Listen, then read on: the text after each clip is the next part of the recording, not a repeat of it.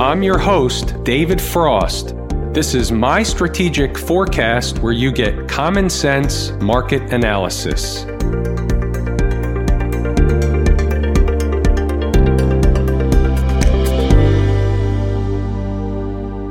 You're here for a weekend update for the week ending February 28, 2020. It was crash week. It was an epic week around the markets. We had our Black Swan event, and I think the market scaled down more than anybody could have imagined that it would.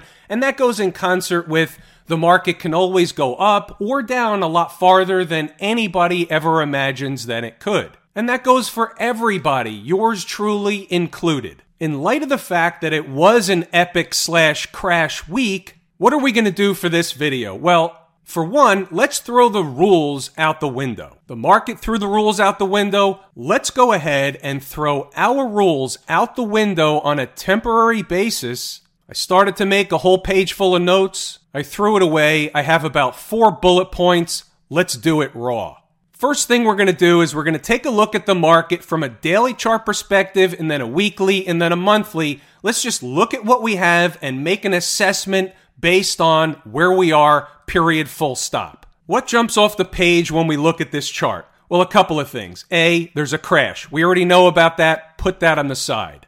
B, I was eyeballing 297.91, and I can't help but notice that, and this wasn't a real print, we'll get to that later, but you can see where the market made a high on the daily chart of 297.89. I find that a little bit strange to say the least. Let me explain a little bit further. So I come up with, and this was a day before the market already went all the way down and actually closed below 297.91. That was on Thursday. If you remember, on Thursday, the market basically just got killed into the close, and we closed down below that number at 297.50 something, 297.51. Okay, fair enough. It's not that big of a deal on the surface, but here's what happened next. Another gap down on Friday, another killing in the market on the downside. Now from there, a couple of interesting things happen. On Thursday, we identified a couple of important price levels or price zones, if you will, that the market would try and trade to and likely be defended at, which was our next safety net, if you will. We had a gap down here, and the gap came in at 293.25. We had this pivot low down here, and the low came in at 288.49. And then we had the actual low down here, and the market never made a new low, but it came pretty close. So the low happened to be 285.54, and the low down here I was referring to was 284.82. So all in all, from a technical chart perspective, we, meaning analysts, would say they made an attempt to test the low was defended, and they had a monster rally from around that low. That's what the daily chart looks like. That's not necessarily what the intraday charts say just yet, but that's what the daily chart looks like. So at first blush, we're going to say that an important low was defended. Defense came out, goal line stance, successful so far. I want to get back to that 297.91. Now, it shows on the daily chart that there was a print up to 297.89. So A, let's verify whether that did or did not happen. Here's an hourly chart. So the first hourly candle that came close made a high of 296.14, no dice. And then the next one is at 296.33. I know that was off the screen. I'll move it back a little bit. 296.33. So we never did get to that number that the daily chart shows there was a print at. So A, we know there's some segment of shenanigans. Of note, puzzle piece on the table. Little bit of a short hop. Switching over to a 120-minute chart, I want to point out something else that was interesting in the first candle of the day. The first candle had about 90 million shares in the SPY. That's big volume. We had another candle right here that had slightly less, about 80 million shares. And what happened is, under normal garden variety market conditions, this would be a sign or signal of a trend change right out of the course at Lazy E-mini Trader, but not just for the reason how the candle looks. There's a lot of other components that exist on the chart that are absolutely taught in that course. The issue was it didn't work, so it was a failure. So we know a couple of things. Under normal garden variety market conditions, using the 80-20 rule, that's going to work 80 or more % of the time. So what happened was the Trick, Trap, Fool, and Frustrate crew were out. They screwed everybody over. They sent the market down again. But here we go the next day with a similar situation. So here's the way you have to look at these things. It's an awareness. We're aware that when we see things that work the majority of the time and they don't work, it's okay. It's not going to work every time. When we see something similar take place again, what we can't let our mind do is assume it's not going to work because it just didn't work yesterday. What we have to do is remind ourselves that those things work the majority of the time. So maybe it didn't work the last time, doesn't mean it's not going to work this time. Big volume, tail candle. Now here we switch over to a 240 because I want to point something out that's really crystal clear. In this 240-minute candle, when it finished, the following candle did what? You see this tail? It had a classic retrace. Right out of the course, lazy E-mini trader. After the retrace, the market took off like a bat out of hell. Now, we're back to the daily chart. So Thursday, even Wednesday, we started saying we're in the zone from a time perspective where we're going to begin looking for, at minimum, of a short-term low. Because the market was in crash mode, we really couldn't pinpoint a price. They were cutting through everything like a hot knife through butter. So I could always identify a variety of prices that the market would trade through. So let's say I come up with a basket of 3, 4, or 5 prices, and I give you 3, 4, or 5 prices. What's the point? It's probably going to hit one, so we hit near that double bottom. So that was one of the options. It's probably going to hit one, but if I give you a basket of prices and say, oh, it's definitely going to hit one of these and then take off from there, we don't know which one, so it sounds like I'm a fool. We were in a segment of time where we were looking for a bottom. In that segment of time, we didn't know how far price would fall. We also looked at the weekly chart. And the weekly chart, we also identified an important price down at that 100-week moving average. Some more pivot lows down here. These are important. These had to be defended someplace down here in order for the market to find some semblance of stability. We didn't know whether it was going to be from down here, whether it was going to be at the 100, this pivot low, which it was, these down here. Who knows? They're not that close by when you're looking at an intraday chart.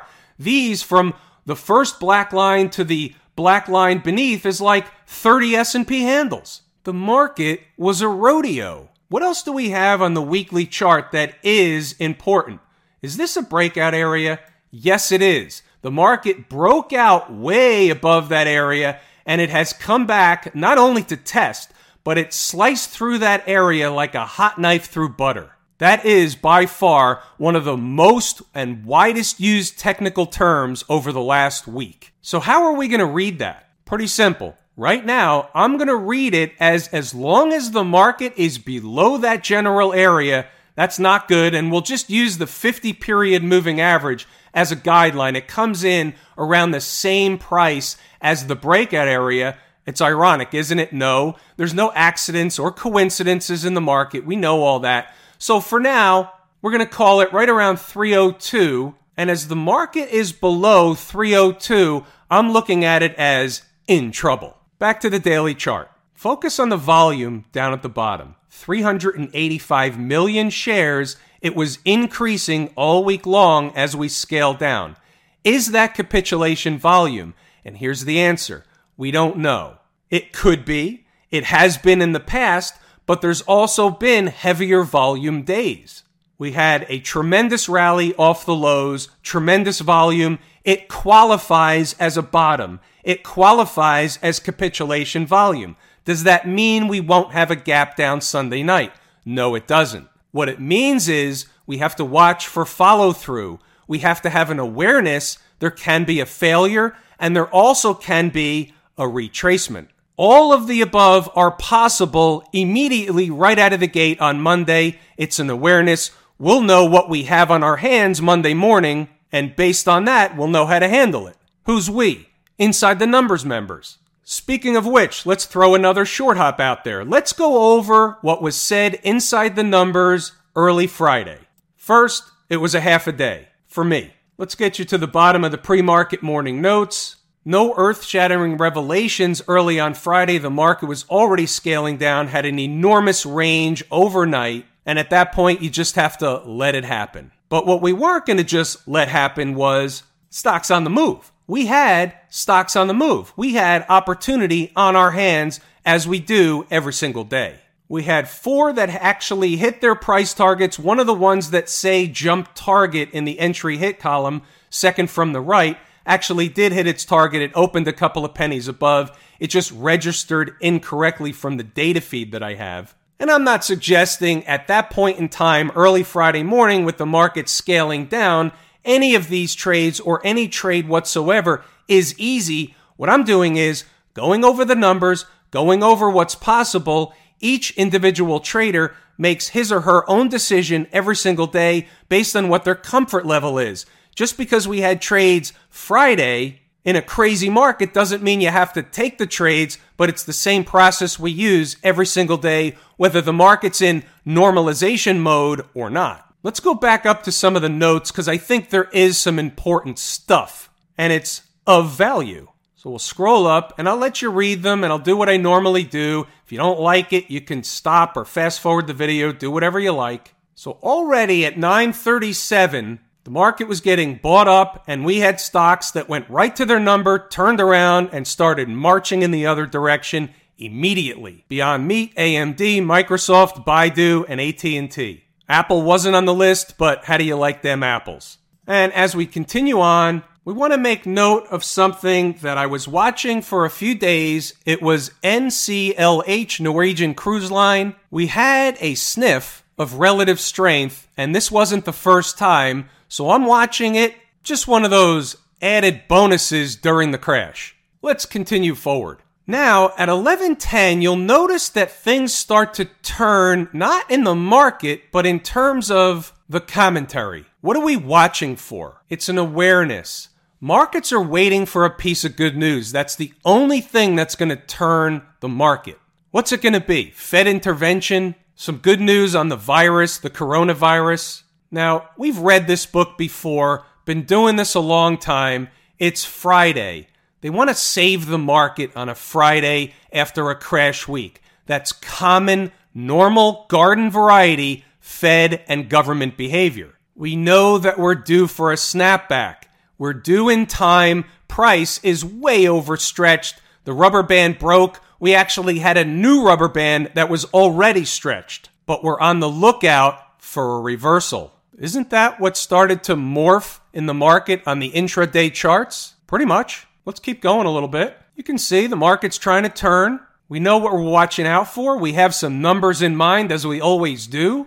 Fast forward to 11:45. Could that be the low we're looking for? Of course. That's why I brought it up earlier. Keep moving along. And that's the end of the day for this trader, which is why I wanted to leave Inside the Numbers members with the thoughts that were most important for the rest of the day.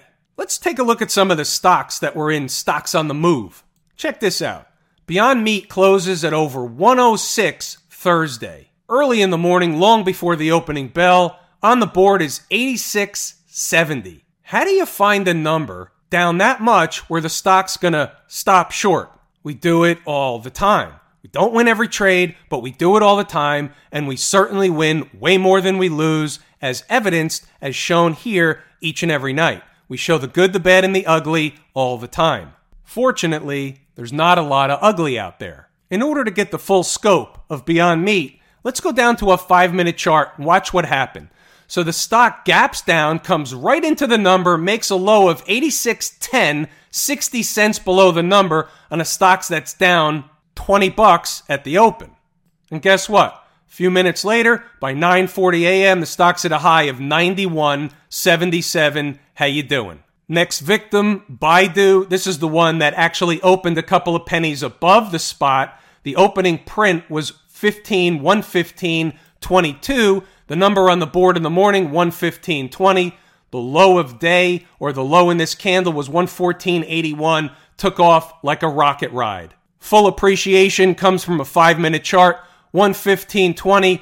Minutes later, 1:20:37 on high by 9:40 a.m. Remarkable. Next victim, AT&T, 33.70, closed the day before, 35.70, down a couple of bucks. Okay, here we go, 11:45 a.m., high print, 35.72, up a couple of bucks. Close the gap from the day before. How you doing? We don't know these things are going to happen. Traders take some profit along the way and hope, and we don't trade on hopium, but we hope that our remaining position goes on a quick rocket ride. This one was on the board, but Microsoft opened the day at 152.42. Actually, in between the two numbers, we had two potential entries on Microsoft, and then it took off like a rocket ride.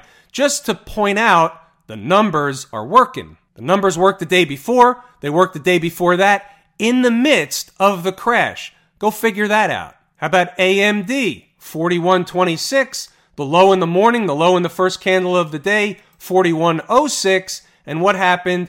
By 11:45 a.m., 46.15. How you doing? You don't know that that's going to happen, but it's nice when it does, and you still have some of it. Now, before we wrap up the major market, the S&P 500, I want to talk about something a little bit different than the norm, a little bit different than we normally talk about. And I want to try and put what's happening in perspective as far as I can tell. And for this, we basically need a blank canvas. This is one of the only times that I'm going to discuss Elliott wave theory only because it helps to illustrate what might be happening. The market moves in waves, it moves in cycles, however you want to term it, it doesn't really matter. Here's a couple of ways that the market will move in its waves. It moves a lot of times in waves of 5 or a lot of times in waves of 3.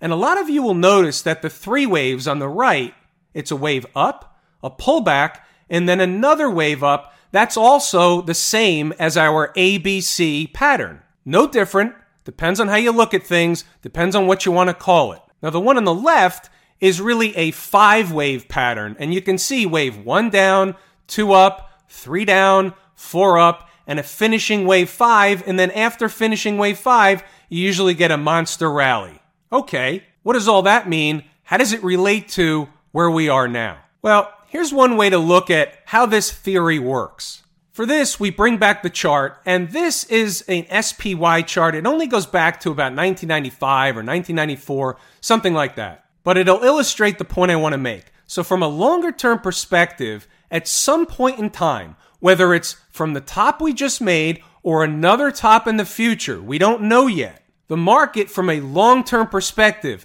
something that will take many, many years to go on, will have a 3-wave correction back down. In the middle of that 3-wave correction, there are many, many rallies and many, many bear markets in the middle. Back to our blank canvas. Let's say that Friday was a low. Maybe it was, maybe it wasn't, we don't know yet, but if it wasn't, a low is probably coming in someplace pretty close to where the bottom was. Wherever it is, let's use the bottom of this line as point 1. If that was in fact wave 1 of a 5-wave down corrective move, and I know what you're thinking, he just said 5 waves down, but then he said 3 waves down before. A 5-wave down in the middle of that big 3-wave is what I'm saying. Forget the 3 waves. That's a long-term, multi-year, even potentially multi-decade pattern. There are tremendous rallies in the middle of that. We're about to see one. Either started on Friday or it's starting at some point this week. So that rally is going to take us up somewhere. We're going to retrace a portion of that down move. Will it be a third, half, 2/3, somewhere in between? We don't know yet. But what happens after that? If I'm right, the next wave down goes down to the lows, probably fights the lows for a while. Defense comes out on the field, and then eventually the defense gets put on their ass. They break the lows, and they complete what in this case would have been a 3rd wave after the wave 2 up, which would be a corrective rally in this pattern. Following that, you have a fourth wave, and then we'll talk about the rest at some point in the future. So right now, that's more of a hypothesis than anything else. We don't know that's exactly going to take place. Is that the schematic that we have to follow? We don't know yet. It's a theory. It's a hypothesis. We're watching. Do we learn anything from looking over at the transportation department? We have a tail candle, but we have a market that closed the week below its weekly chart 200-period moving average. So, A, if there's a rally to be had, if we do get follow-through into early this week, where would they want to rally this back to? They want to rally this back to that weekly chart 200-period moving average. These pivot lows, that's essential for the bulls to make a stand. That weekly chart 200-period moving average is at about 98.50. And when you look back at the daily chart, you can see 98.50s around this zone right in here. You have some pivot lows here that'll be important. So once the rally, if the market, if the transports get back to this zone, there will be overhead resistance in this zone, somewhere in this spot. What's next after that spot? The big fat round number of what? 10,000 right up here will be another set or another segment of overhead resistance. 10,000, big fat round number. Monthly chart of the transports. Now, notwithstanding the fact that we can have a rally, let's understand what we have. We have a huge breakdown candle. Monthly chart. Where's the high of that breakdown candle? Right here. Did they ever close in the transports a month above the high of that breakdown candle? No, sir. No, ma'am. If this is going to play out from a symmetrical standpoint, again, we could rally for a while first. This is a monthly chart. These things take time to develop and play out. That's got 7,000, 7,500 written all over it.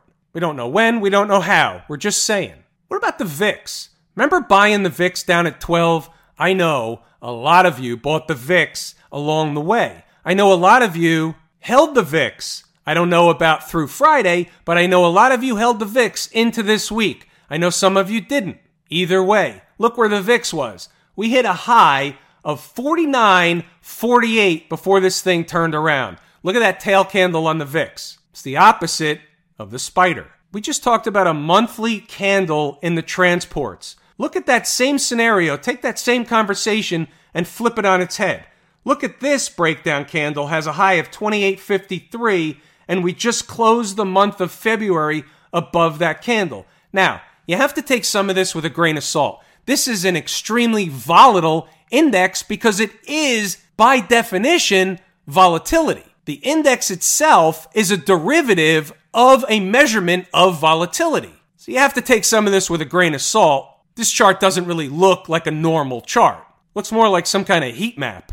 How about the Qs? Remember that gap at the Qs? 201.35 came all the way down to the 200, 198 and change. The 50-week moving average was down at 196 and change. Again, no way to know exactly where they were going to pull up short and turn around wherever and whenever they decided to turn around. Just pointing out some of the remarculous, and that's a made-up word. It's a combination of redonkulous and remarkable. Remarculous. Movement and things that happened. Here's food for thought. How about the Q's monthly chart? Just on the surface. We don't need this anymore. Just on the surface. Forget about the fact that we just finished up crash week. Is there anything wrong with this chart? Are we just coming back to pay a visit at home base? The monthly chart, 200-period moving average, might take a couple of months to get there, might take 4 or 5 months to get there. We don't know, but is that all that's going on? Are they just resetting the clock on the monthly chart, coming back to test home base or at least give home base a chance to creep up to price because they were too far extended from home base? It all depends on what chart you're looking at and how you want to view the market. That's why it's a market, because two people can look at the same information and come up with two entirely different outcomes or likely outcomes. It's like they say in the car business. There's an ass for every seat. Did I tell you how much I appreciate each and every one of you? And without you, that these videos would not be possible? It's a true statement. We're in a pay-it-forward situation, so I'm doing the best I can. We are going to give it a wrap here, And as such, I'm David Frost, My Strategic Forecast. Thanks for tuning in for another episode of Common Sense Market Analysis.